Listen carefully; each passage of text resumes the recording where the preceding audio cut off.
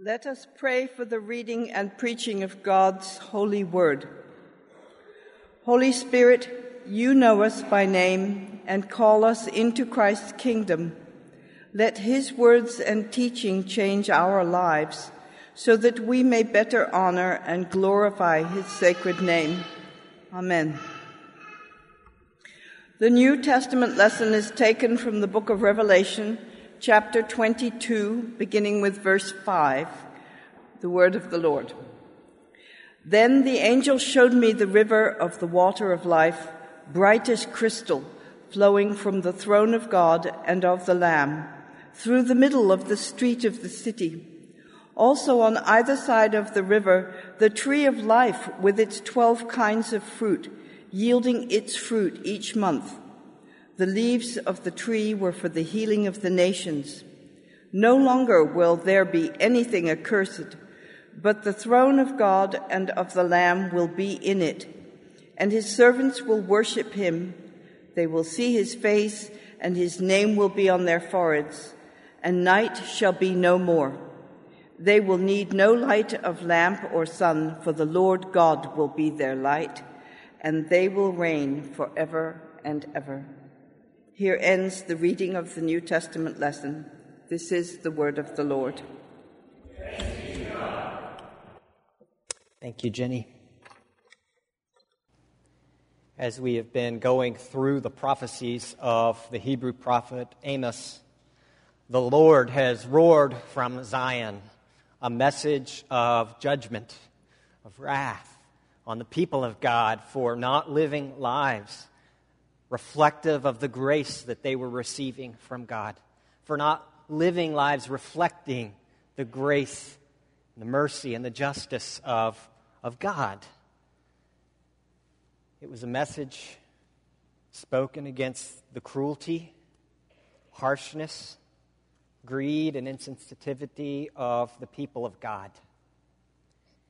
And in our culture, we don't often, think of God as a God who is wrathful. We think of that as an old-fashioned concept, and yet Fleming Rutledge, the Episcopal priest, in her book, The Crucifixion, Understanding the Death of Jesus Christ, she acknowledges this difficulty that modern people have with the concept of God's wrath or his anger. And nevertheless, she writes this. She says, there can be no turning away from this prominent biblical theme. She says, forget for a moment the Bible. Don't we too have wrath? She writes this. She says, a slogan of our times is, where's the outrage? It's been applied to everything from Big Pharma's market manipulation to CEOs' astronomical wealth to, public servants stonewalling. Where's the outrage? Inquire many commentators, wondering why congressmen and officials and ordinary voters seem so indifferent. Why, she asks, has the gap between rich and poor become so huge? Why are so many mentally ill people slipping through the cracks? Why does gun violence continue to be a hallmark of American culture? Why are so many innocent people on death row? Why are our prisons filled with such a preponderance of black and Hispanic men? Where's the outrage, we ask? The public is outraged over cyberspace, in cyberspace about all kinds of things that annoy us personally. The NIMBY, not in my backyard syndrome, she writes, but outrages in the heart of God go unnoticed and unaddressed. She continues, if we are resistant to the idea of the wrath of God, his anger, we might pause to reflect the next time we are outraged about something, about our property values being threatened, or our children's educational opportunities being limited, or our tax breaks being eliminated. All of us are capable of anger about something. God's anger, however, is pure. It does not have the maintenance of privilege as its object, but goes out on behalf of those who have no privileges. The wrath of God, she writes, is not an emotion that flares up from time to time as though God has temper tantrums. It is a way of describing his absolute enmity against all wrong and his intent to set matters right. in these prophecies of Amos. The Lord roars from Zion his warning to the church, to the Israelites, to the people of God. In our abundance and blindness, he calls us to turn to him and live, to turn our hearts again to the path of justice, to come to the aid of the poor, the orphan, the widow, and the migrant, to build lives on the grace of the Lord and to remember his salvation and so be transformed into agents of justice, not by liking something on Facebook, but by actually investing in real people around you, which is so much harder than clicking a like. It says to remember his salvation and so be transformed, to become as the church, as Israel, as his people, an alternate culture to the surrounding cultures. In Amos's day, the armies of Assyria were on the march. They were still years away, but they would reach Israel, he promised. And when they came, the 10 tribes of Israel would be carried off into exile. Their cities will be leveled. Their farmland would be turned up and salt poured on it to ruin it so no one could live. Other people would be brought in to land that they once owned, and they would be utterly decimated. The devastation would be shocking. It would silence them. It's like 7 years ago when there was an earthquake on the island of Hispaniola, the western side, the Republic of Haiti, and you saw in Port-au-Prince the presidential palace flattened like pancakes. You saw entire neighborhoods devastated. You saw 200,000 deaths, 250,000 people injured, 1.5 million people homeless, and all you could see wherever you turned was darkness and destruction and devastation and the wailing and weeping and crying of victims. That's what devastation is. And Amos has been warning the people of Israel. That devastation is coming at the hands of the armies of Assyria. And when it comes, he is saying, you will know it is because you have turned your back on God. In that instance, the suffering, they would know why it was happening. Because they had been warned that God's judgment would be coming. We're going to look at the closing chapter of Amos. The very last prophecy as Amos speaks ahead to those who will witness the devastation, who will witness the destruction, who will lose their homes and their families and their lands. In the midst of that destruction, in the midst of that loss, in this closing vision, Amos gives a word of hope. That beyond the devastation and beyond the judgment, God's purposes for his church, God's purposes for his Israel, for his people, would be fulfilled. What does it look like? Let's look at Amos chapter 9. In your pew Bible, we're on page 1431. This is Amos chapter 9, verses 11 through 15. The Lord roars from Zion.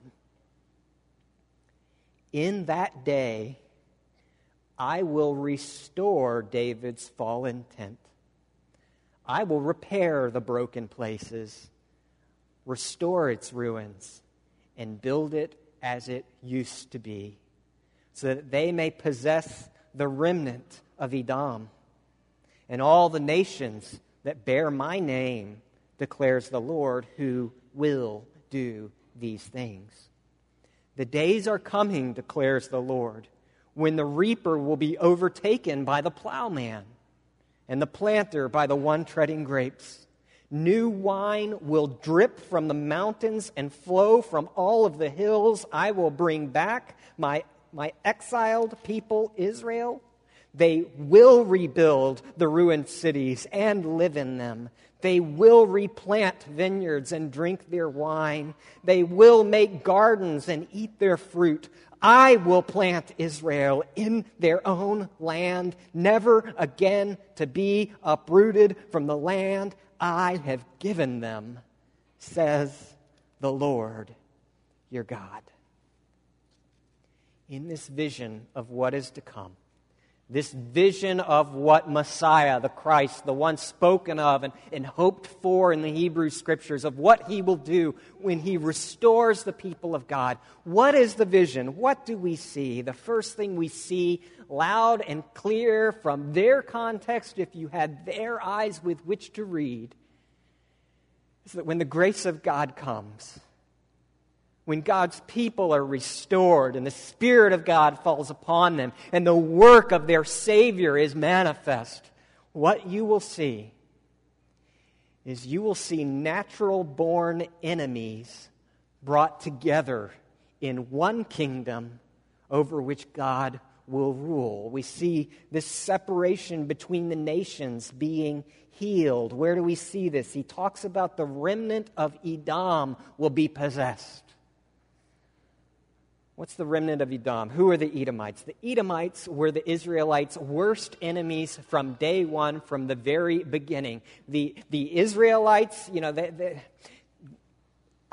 they were descendants of Jacob, and the Edomites were the descendants of Esau. They were the cousins that never, ever got along, the cousins that were constantly getting in each other's way, the cousins that were constantly invading each other and tripping each other up. When Moses had brought the Israelites out of Egypt, out of the house of bondage, and they were on their way to the Promised Land, there was a royal highway that went straight through Edom, straight into the Promised Land, and the Edomites refused Moses' entry.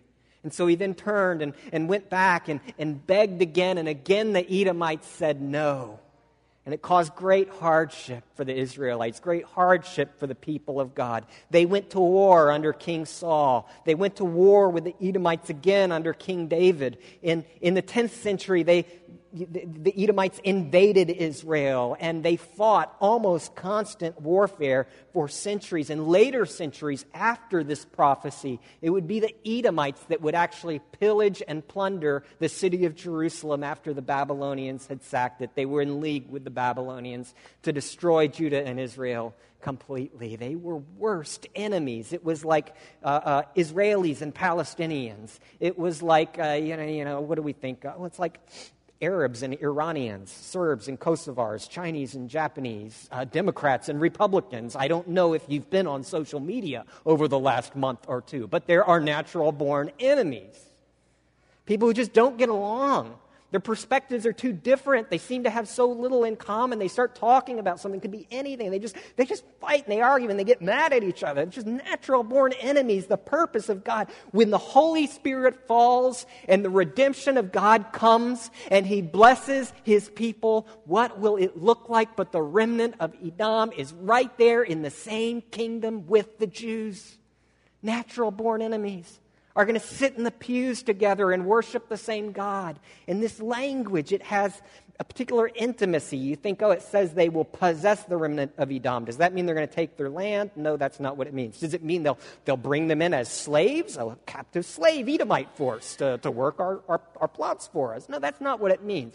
The language here, in talking about possessing them, is the language that Isaiah uses in Isaiah 4, verse 1, when he talks about the intimate oneness in a marriage, that they will have that intimate oneness. Imagine that. Political conservatives and political liberals, when the Spirit of God falls, it's the only place this will happen, is these natural-born enemies will have intimate oneness in the church. That means not just tolerating each other, not just bearing with each other in love, but actually being close to one another, close enough that they could hurt each other, and yet being sensitive not to do that, to go out of their way intentionally to be a blessing. It's the language of, it's the terminology of marriage. In Genesis 48, it's the terminology used to describe adoption.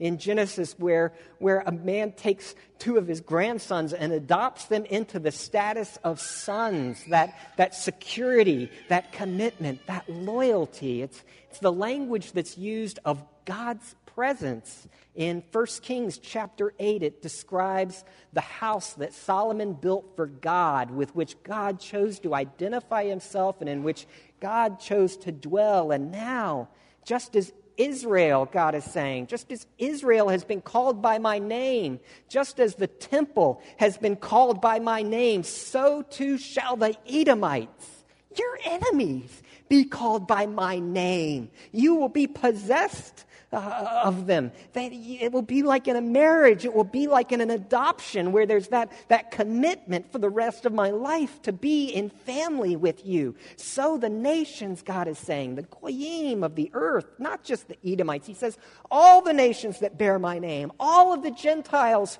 who believe in the God of Abraham, they're all going to come in and be one big family together as the kingdom of God. It doesn't happen anywhere else on the planet, folks. There are not groups of 10 to 12 political conservatives and political liberals getting together on Wednesday nights to talk about serious issues together.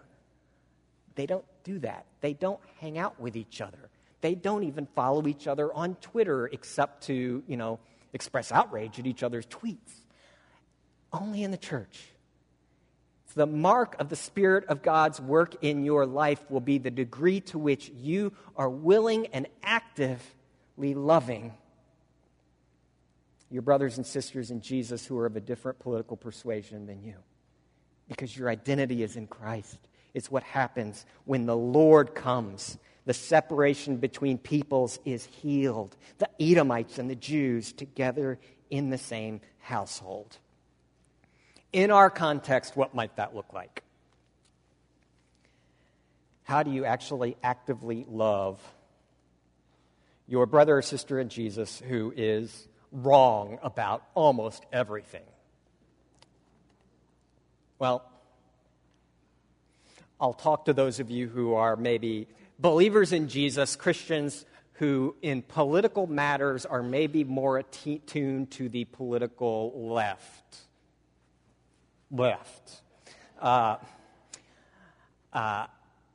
Can you affirm 5 positive things about your brothers and sisters in Jesus who maybe voted differently or have different political convictions from you? I'm going to ask the same thing of you others, so don't get too excited. Because this is the thing. When you love somebody, when you're committed to live in family with them, you don't listen to them in order to get in a word edgewise. You listen to them in order to know them because it's like a marriage. You're looking for the oneness. You're looking for the community. You're not just looking to be heard. You're looking to listen, to be quick to listen and slow to speak, as the Bible instructs us, because you love them and because you're investing long-term in relationship with them. And you want to affirm everything you can possibly affirm about them, not just, I affirm that you are a human being made in God's image and you're not completely repulsive. That's not enough. That's not this kind of possession, this kind of unity, this kind of belonging together and loving one another. So those of you who maybe politically might tend to skew a little bit more that way, can you praise 5 things about political conservatives? We're going to practice. I want you to learn to practice, because if you can't affirm them, you cannot love them. It's the calling of Christ here. I really value the way you put so much emphasis on personal responsibility. That's something conservatives, that's a big theme, personal responsibility. I really respect that. I really respect the way you value the dignity of work and of hard work. The way even Paul says, if a man will not work, he will not eat. That's the second one. I really respect the way you value marriage as an institution. You have such a heart for the unborn and so much concern for the developing embryo or fetus in its mother's womb, made in the image of God. I really want to affirm that and say thank you for that. You know, we may have different views on migration, but I really respect the way you are concerned to protect this country from the kind of violence and terror that is overtaking so much of the world. You actually want to keep my family safe. Thank you. Now, was that so hard? Okay, now, those of you who politically are maybe more on that side, can you praise 5 things about your Christian brothers and sisters who politically might skew more in the other direction? It shouldn't be hard.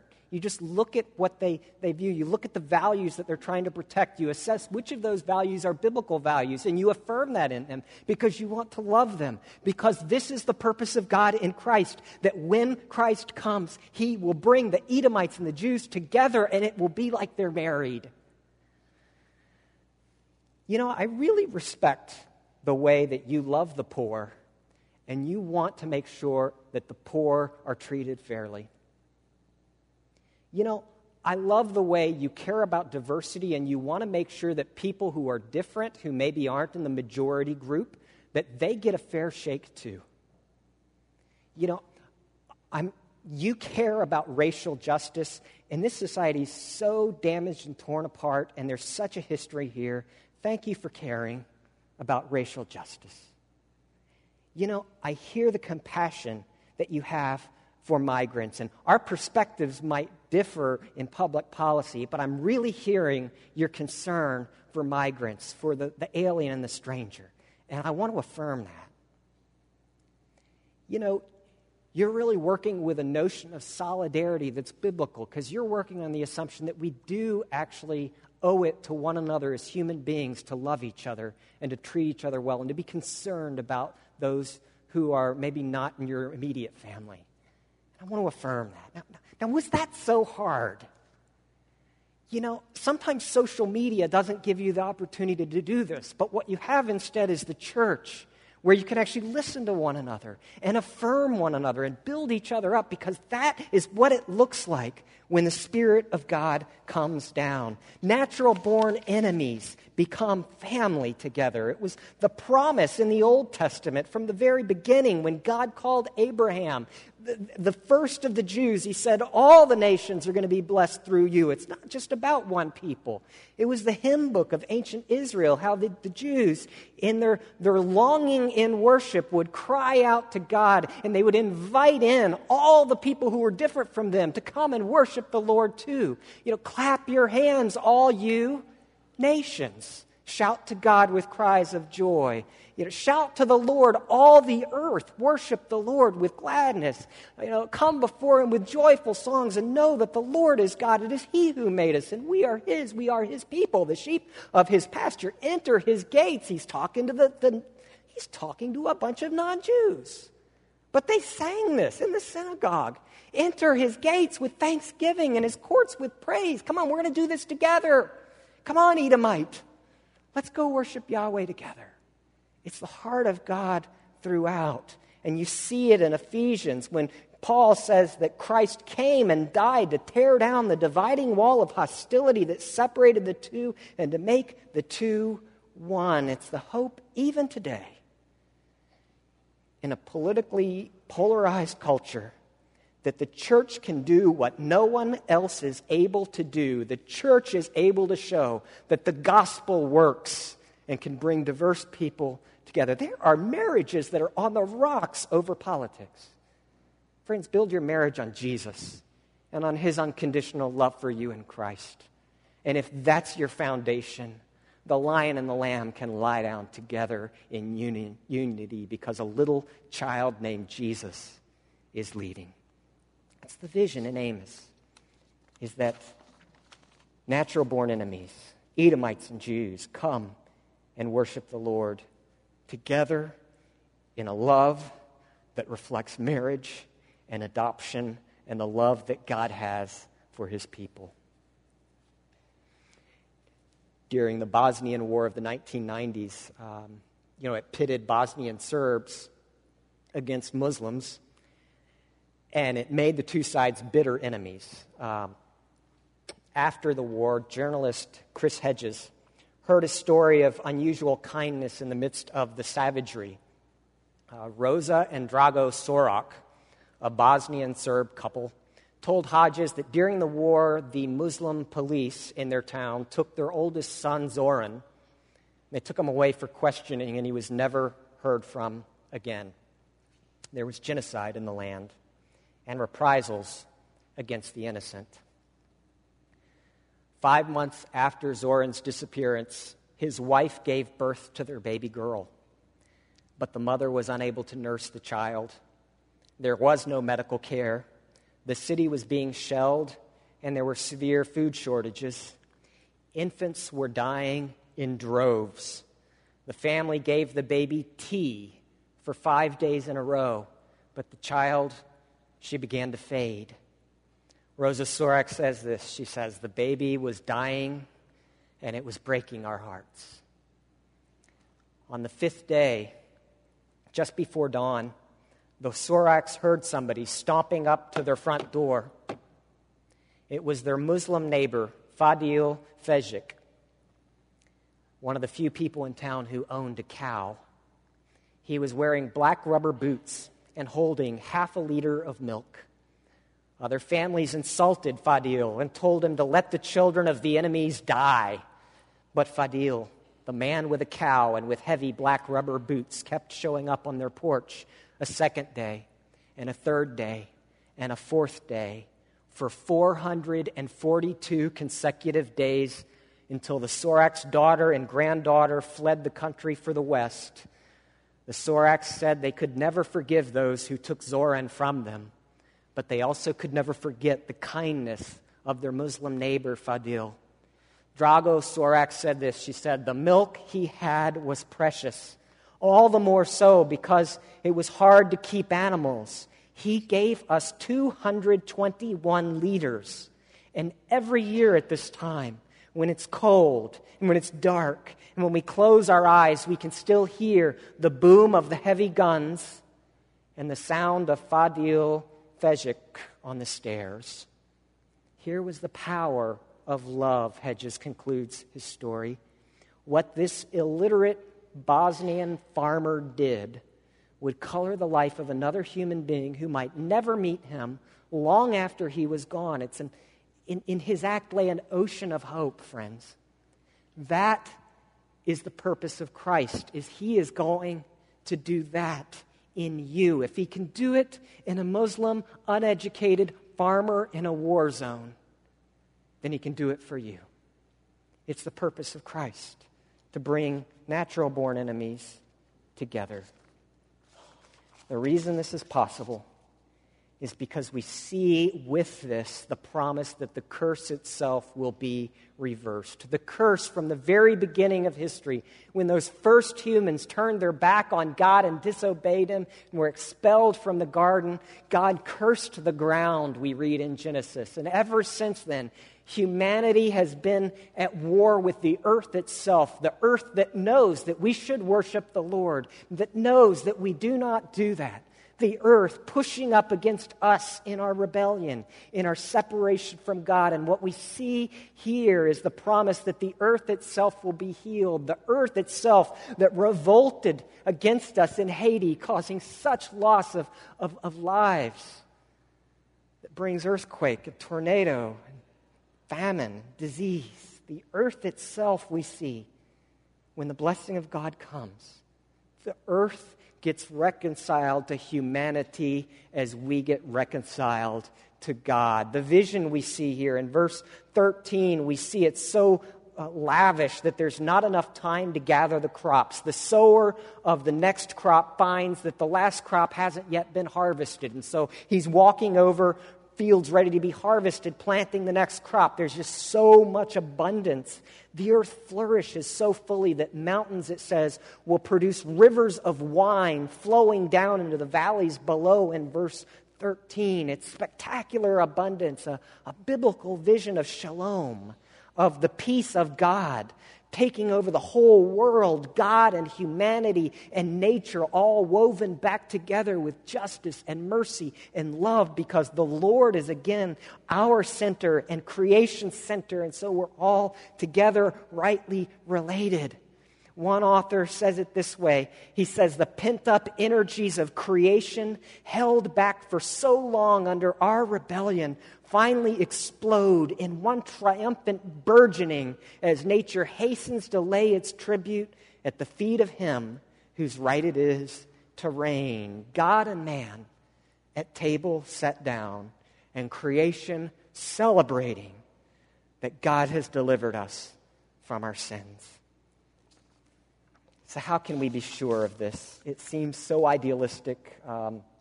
Theologian J. Alec Matier says that this promise, to promise security is one thing, but to deliver it is another thing altogether. He writes this, he says, can he, that is Amos, and can they and can we be absolutely certain that the time will come when the king will reign over a worldwide company, when sin's presence and power and penalty will have been removed from the scene, when abundance and satisfaction and security will be the order of the day? Is it not too idealistic to be real? Is it not too good to be true? Is it not too impossible ever to be achieved? And yet he then says, realize what we have in this 9th and final chapter of Amos. For this is not a vision of what would be ideal. It is not even an aspiration after that. This is a pledge from your God that it will happen.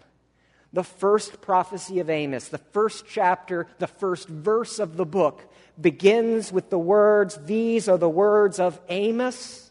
And the book ends in the last verse of the last chapter with the words, "Says the Lord your God."